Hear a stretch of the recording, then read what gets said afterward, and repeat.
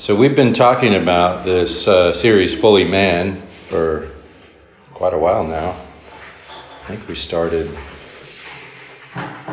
well over a year ago, I guess. This is lesson 11, so that would be 11 months worth. We haven't met every month, so I think there's only one more lesson in this series. What this series is my own development of what you might call a biblical theology of humanity, or biblical anthropology, sometimes it would be called. That is, if we understand what the Scripture teaches, what does it say is a human being? What does it mean to be a human being according to Scripture? And so now we've come a long ways, and I've forgotten, the earlier stuff. I'd have to go read the notes again but the whole thing is grounded in Genesis chapter 1, where God says to himself, basically, let us make man in our image according to our likeness. So we've talked about what image and likeness mean. We've talked about the fall and what that has done to distort image and likeness in humanity. We spent several weeks talking about Jesus, because what we have in Jesus is the only fully realized human being. I remember in a seminary class many years ago, something that just hit me between the eyes. The professor said, well, what you have in Jesus is perfect humanity. He's more human than we are. And we tend to, especially in modern evangelical understandings, we tend to so emphasize the divinity, the deity of Christ, that he's fully God, that we have lost track a little bit of his full humanity. And your whole system can get out of balance if you let that happen. So we spent several weeks talking about Jesus and how he is perfect humanity. In fact, he's the only, so far, perfect human being. So now we're coming to the conclusion of our series, and we want to talk about, how does this operate in our own lives as human beings? And what we are just starting at the top of the page here with these three basic assertions, propositions. And many months ago, we noticed that likeness, that word in the Old Testament, is really reflecting our relation to God, our vertical relationships with God. And image is about how that is reflected in the world around us, our horizontal relationships, our relation to one another. What we might notice here is that humanity in the Bible is defined in terms of fellowship. Defined. What makes us human is our relations. Robert Jensen, who's a Lutheran theologian, says it like this: human beings are the praying animals. If you ask what is the image of God in man, that's his answer to the question is, we are created in relation to God, in personal relation to God. Now, all creation, of course, has a relation to God, but we're created to fellowship with God in a unique way. And then that fellowship with God is reflected in our fellowship with one another and our relation to the world.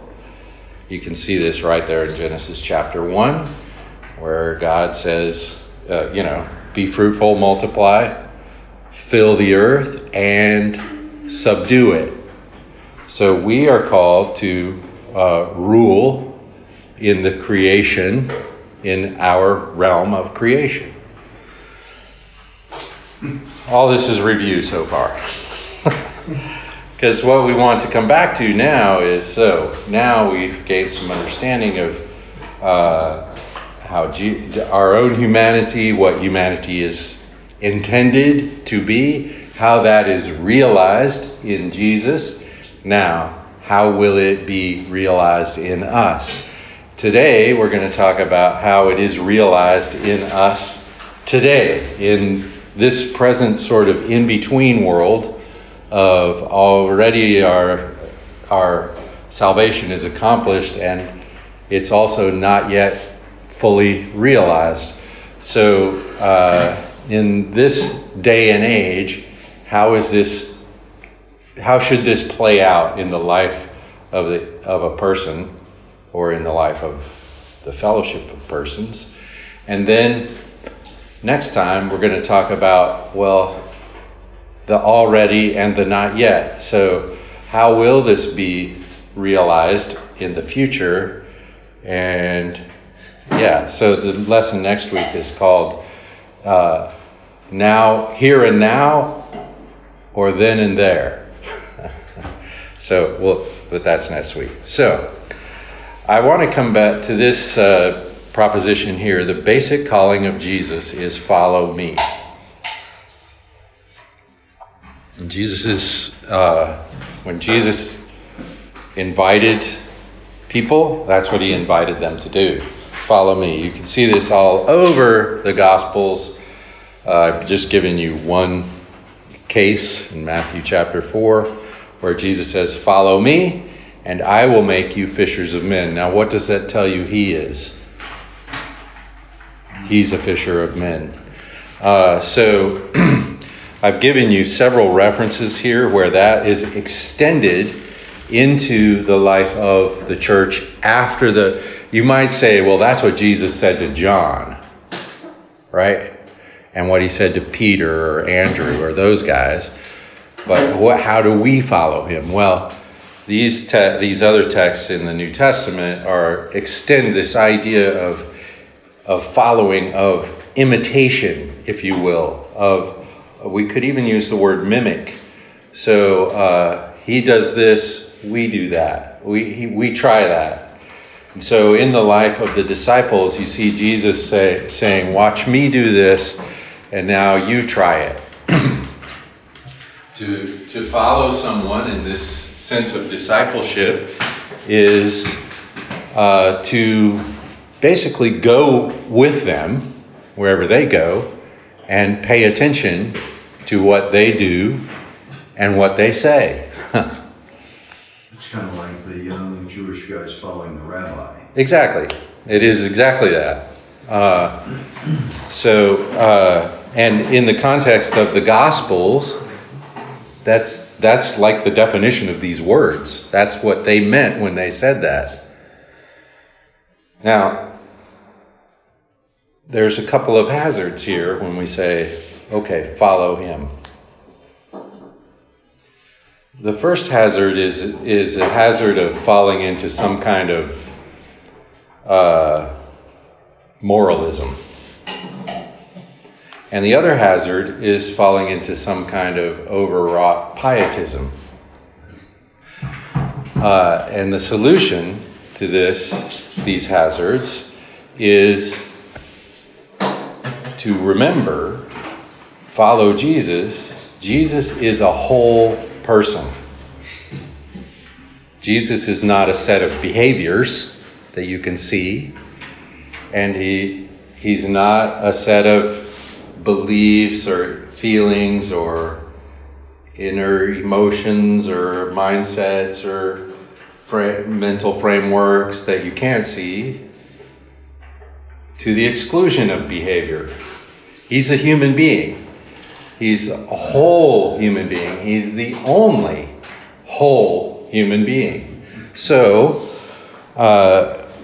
this idea of following Jesus has, in fact, tempted all the time many Christians to fall into this sort of idea that Christianity is about behaving like Jesus behaved. So the whole "what would Jesus do" thing is a giant case of this. It's based on a book called In His Steps that was written in the United States in the late 19th century, where the author imagines, what if us Christians, what if we just determined we won't do anything without first asking the question, what would Jesus do? And then he writes a story about what happened when Christians really did that. Wasn't that a true story happening in a parish? I think somewhere. No. No. It's fiction, and we could know it's fiction. Because, of course, Christians all the time have been asking this question, and here's the problem when I ask this question. I don't know the answer. In most cases, what would Jesus do? I cannot determine the answer, and if I could determine the answer, I wouldn't find myself able to do it. So, this sort of simple, what I'm calling example moralism, in other words, Jesus would always do the right thing, right? So if I do what Jesus would do, I'll be doing the right thing. That's actually true.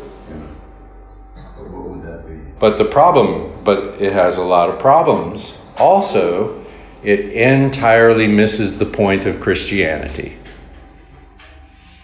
which is not about correcting our moral behavior. It's about restoring life. The most important question is not what would Jesus do, but what has Jesus done?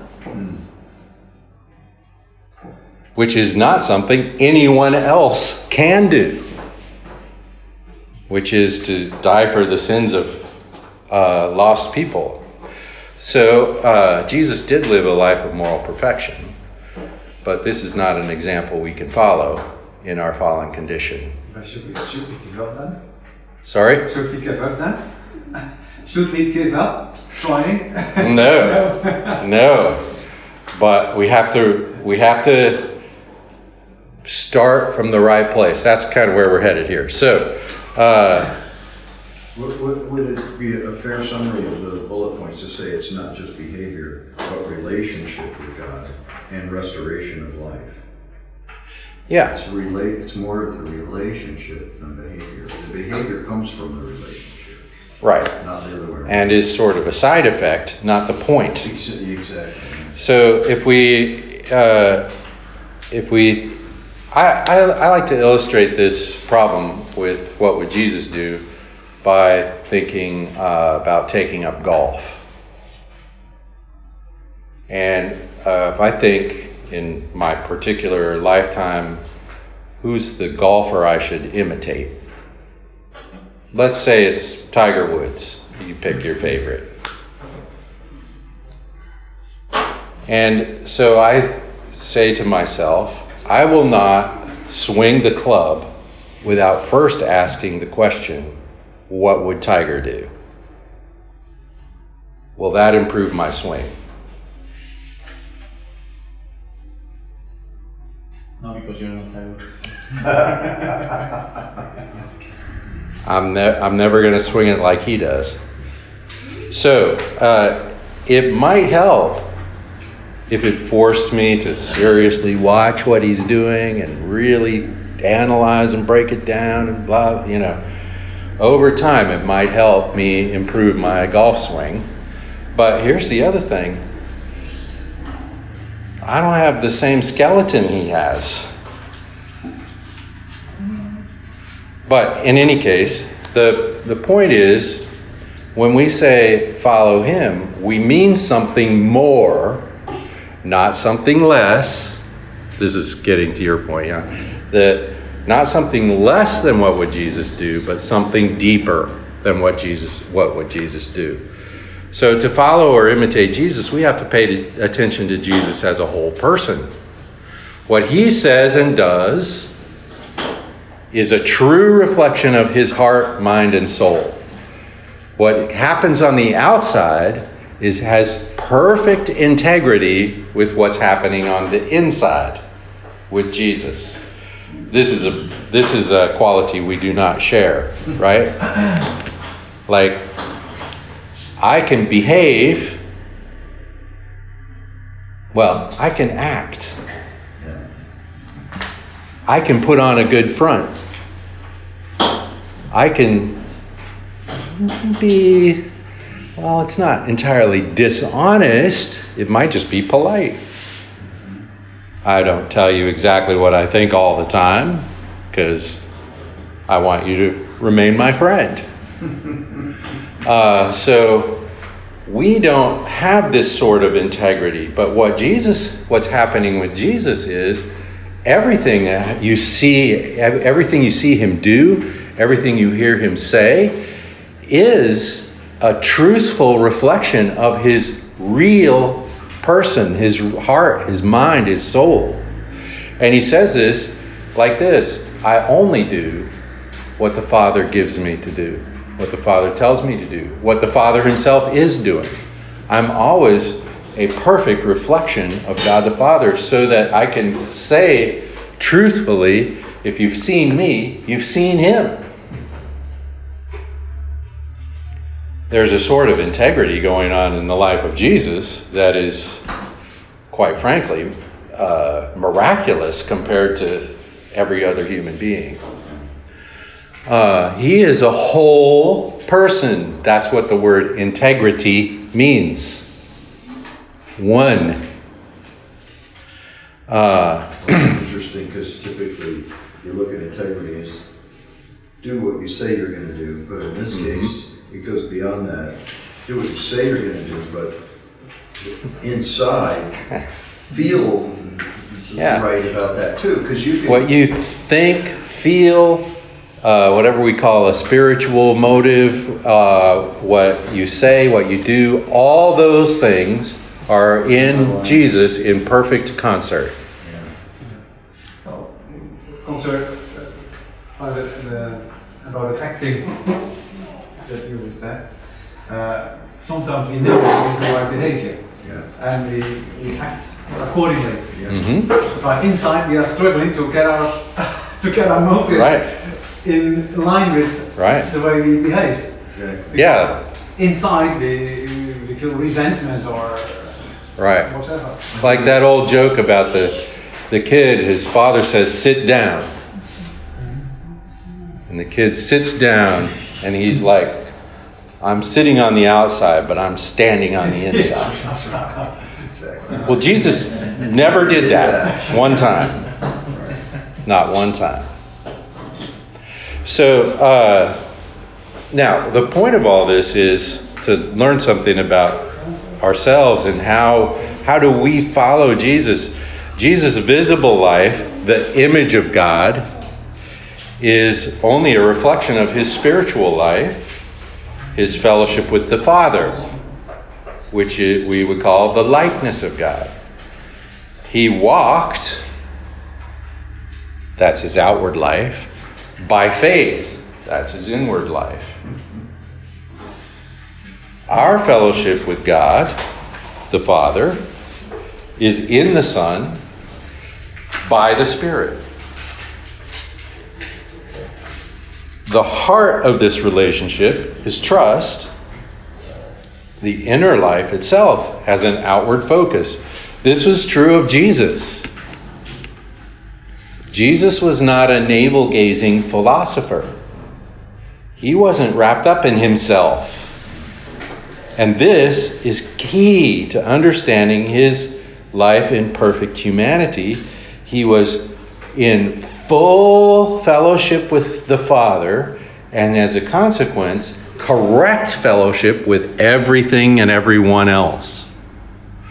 So the key word here is fellowship.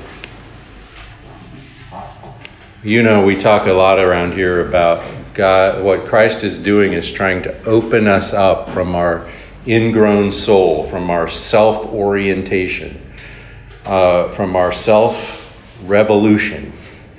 We revolve around ourselves. This is the life of the flesh. This is what happened to Adam when he fell from fellowship with God. He also broke his relationship with Eve.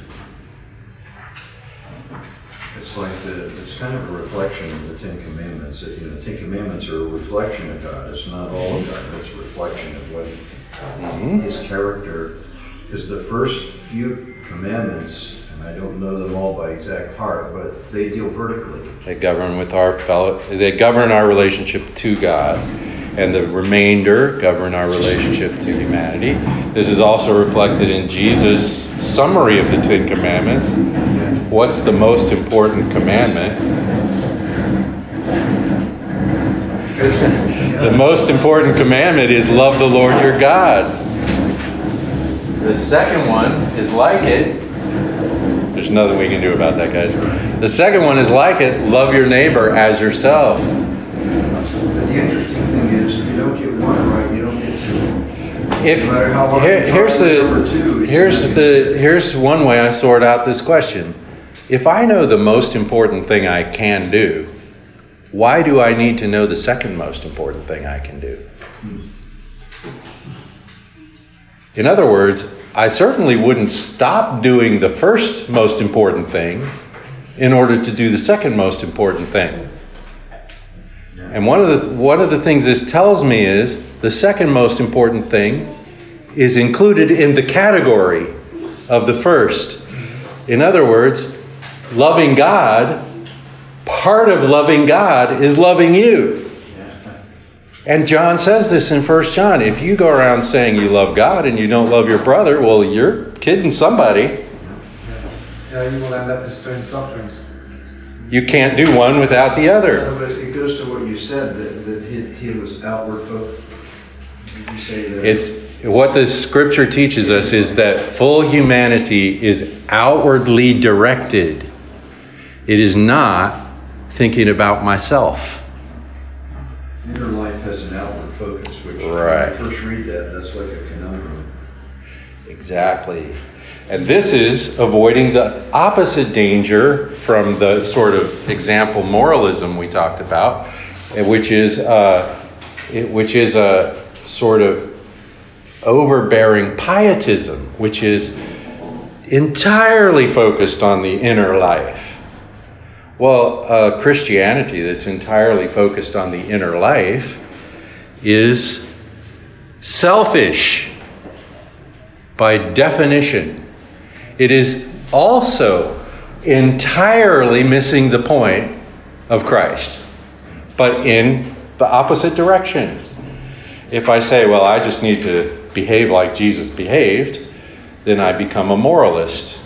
I'm a Pharisee through and through. I just follow what the Bible tells me to do. I just do. And, a person doesn't need to know Jesus to do that. There's plenty of good moral people out there in the world that are just as good as any Christian that don't know Jesus from anyone else.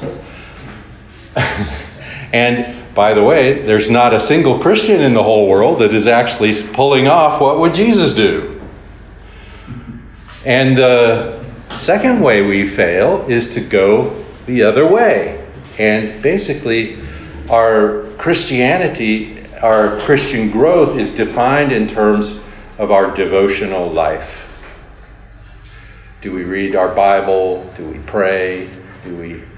Well, now we're just got another set of activities that are just inwardly directed. Now, the solution is not to toss out any of those two options, but to be sure to include both. And the key is trust. This is what Jesus himself says throughout the book of John. I rely on the Father. I follow the Father. I trust the Father. The Father is the Father. And John early in the book says the Father gives to Jesus, gives the Spirit without measure, without limit. So what Jesus does is trust in the Father, in the power of the Holy Spirit. So you have the Trinity all wrapped up in this from the very beginning. Now, so I think we're going to have 2 more lessons because we're not getting through this today. How to be human, then, is about thinking about new life in the Son and by the Spirit. This is likeness, trusting in God, in Christ. How does anyone do that? How does anyone trust the Father in the Son? Only by the Spirit. Spirit gives faith. Spirit generates faith in the heart of the Christian.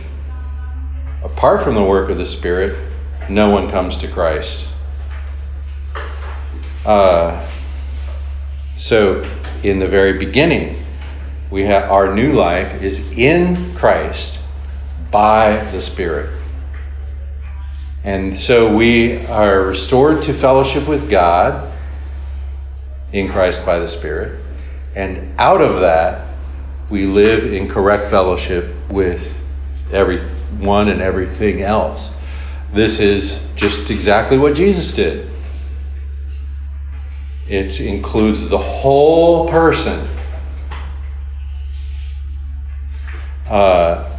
And what we have in the remainder of this lesson, and I think maybe we should just stop here, but what we have in the remainder of this lesson is just 5 observations about what's involved in this new life, in this likeness and image life. We start in Romans 12, where Paul says, okay, we've got the gospel now that I've elaborated in the book of Romans all the way up to this point. We have that down. So then, what? The good news of God's grace in Christ. And then he says, therefore, in view of God's mercy. In other words, remembering all we've said up to this point in the book of Romans, in view of this amazing grace in which we stand, in view of the love of God demonstrated on the cross, in view of the righteousness of God vindicated by the cross, in view of our justification by faith and our reconciliation by faith on the basis of that justification, and therefore the standing we have in the very presence of God, this is all in the first part of Romans, and I'm leaving a lot out. It's just pile upon pile of see what God has done for us in Christ. Then he says, so then, in view of all that, in view of God's mercy, what? What is the correct response? Present your bodies a living sacrifice. That's the correct response. A living sacrifice, holy, pleasing to God, which is the only logical thing you could do under these circumstances. Your reasonable service of worship. Then there's another thing you should do. Be transformed. Here's this annoying thing about the Greek language. It allows you to have passive imperatives.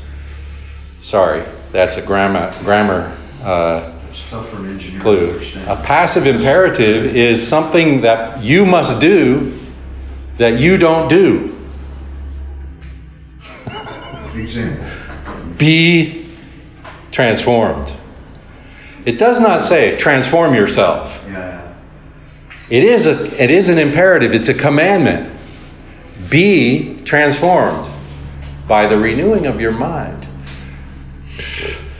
Be transformed. Are you the one doing the work of transforming? No. But you are required to be transformed. So, Obviously, this means submit yourself to some transformative process or person and, be transformed. So both of these commandments are give yourself. In other words, do what Jesus did, which is belong to the Father. Belong to God. This is a question of who you belong to.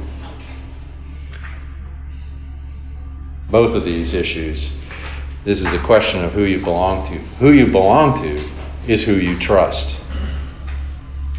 The issue in Romans 12, 1 and 2 is faith. Trust God is the short version of Romans 12, 1 and 2. Trust God. And He will direct your paths. Because the conclusion of Romans 12, 1 and 2 is, so then you'll be able to discern what is God's will. And God's will become perfect and appealing to you because you are transformed. What appeals to you is not what used to appeal to you. You are becoming a person of integrity. And so you are able to walk according to the will of God because you've submitted yourself to, well, that's just exactly what Jesus did. Exactly. You know what Jesus would do. Yeah. So I don't have to stop and wonder what Jesus would do now. What Jesus would do or what I should do in this situation starts to become clearer and clearer. We really do have to stop. But that's just the beginning. And we're going to go through all of these. Born of the Spirit to walk in newness of life. See the glory of God in Christ. Know the love of God in Christ. We're predestined to be conformed to the image of His Son from Romans 8. And then finally, we're going to talk about how this is not an individual project. There's a reason we're sitting in a room together thinking about these things, and not each of us sitting in a room by ourselves thinking about these things. And the new man of the New Testament is not me and you and each of us. The new man of the New Testament is the church, the body of Christ. And obviously that involves all of us. But our fellowship with the living God, a triune God, in which there is an eternal fellowship. Well, if we're going to live in the image of that God, in which there is an eternal fellowship, clearly it's going to be a life of fellowship in which we are drawn into the fellowship of the Trinity and into the right sort of loving fellowship with each other and the right sort of relationship to the rest of creation. So these things all sort of unravel from this simple observation: what is humanity in Jesus? And so we follow Him. And we find ourselves following Him, attending to both our vertical relationships and our horizontal relationships. The priority on the vertical. It is possible to become so heavenly minded, I'm no earthly good. To be so focused on my devotional life, whatever that might mean, that I don't care about the people around me. And the Bible is quite clear. You can't go around saying you love God if you're not loving your brother. That's inconsistent. That's a lack of integrity. Yeah. The priest was too busy. Right. And of course, if Jesus or the eternal Son of God had adopted the pietistic method, he'd have never shown up on earth. He can remain devoted to the Father in heaven forever and ever, and always has been. And here's the thing, if this leads to sort of an answer to the question, why did God make anything? He's absolutely satisfied in the fellowship of the Trinity. But the fellowship of the Trinity is a fellowship that extends and overflows. And so he makes other creatures with whom he has fellowship. Not because he needs more fellowship, but because he loves more fellowship. He extends it, he broadens it, he includes us in it even. All right, well, we can quit now. Who he is, right? It's just who he is. It's just who he is, right? Yeah, but we shouldn't think of God as needing us, like he was somehow deficient before he made us. Well, I always ask if there's any questions or comments before we say a closing prayer. But well, I think to be made in his image and his likeness is also reflected in who we are. If we are creative beings. God is a creative being. We like to create. Right. You're an engineer. Well, you cannot. Your engineering skills, you have them from God, because there is no better engineer who has designed life and the complexity of everything. And if you have nothing to do, you just want to do something. You want to make something. You want to make something work. If you're an artist, you want to create. Exactly.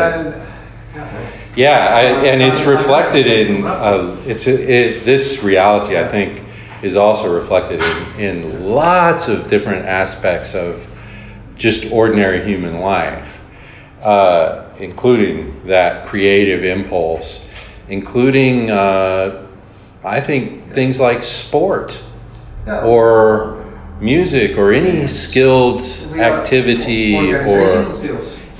or even in our simple enjoyment of one another or the creation around us. And in my mind, much of that cannot, a sort of materialistic view of reality can't account for these things. Our moral nature, our artistic nature, our creative nature, our organizing nature, our spiritual nature, which nearly everyone recognizes, but how does that flow from pure physics and chemistry? Well, there's no good account for that in my mind.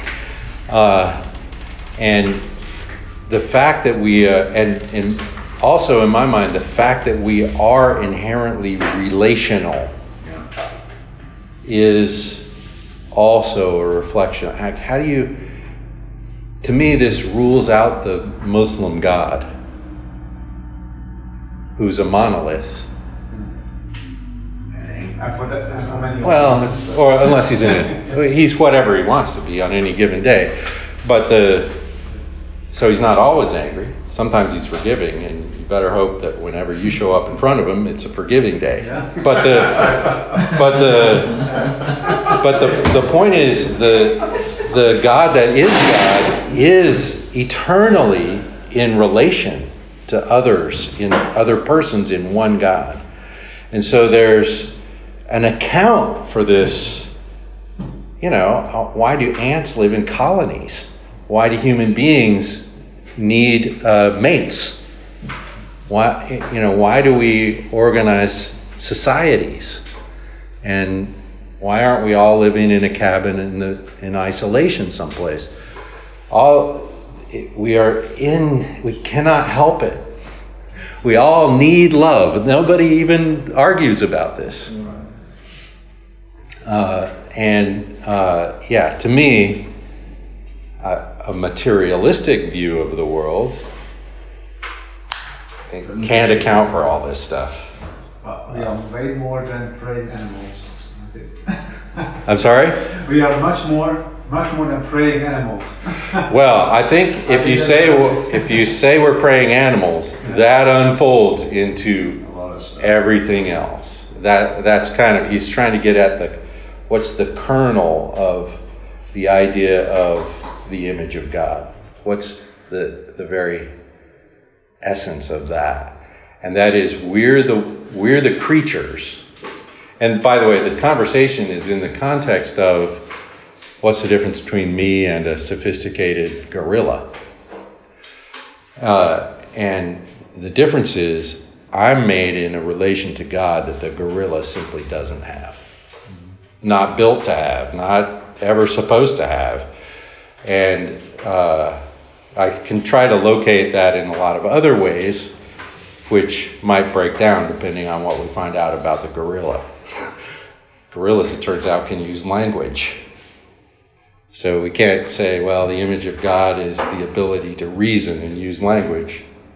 We can train animals to do those things, but you can't train an animal to pray. Is it Proverbs or Psalm that says God has put eternity in the heart of man? Yeah. That's the same. We're made in this unique likeness. The Bible word for this is likeness.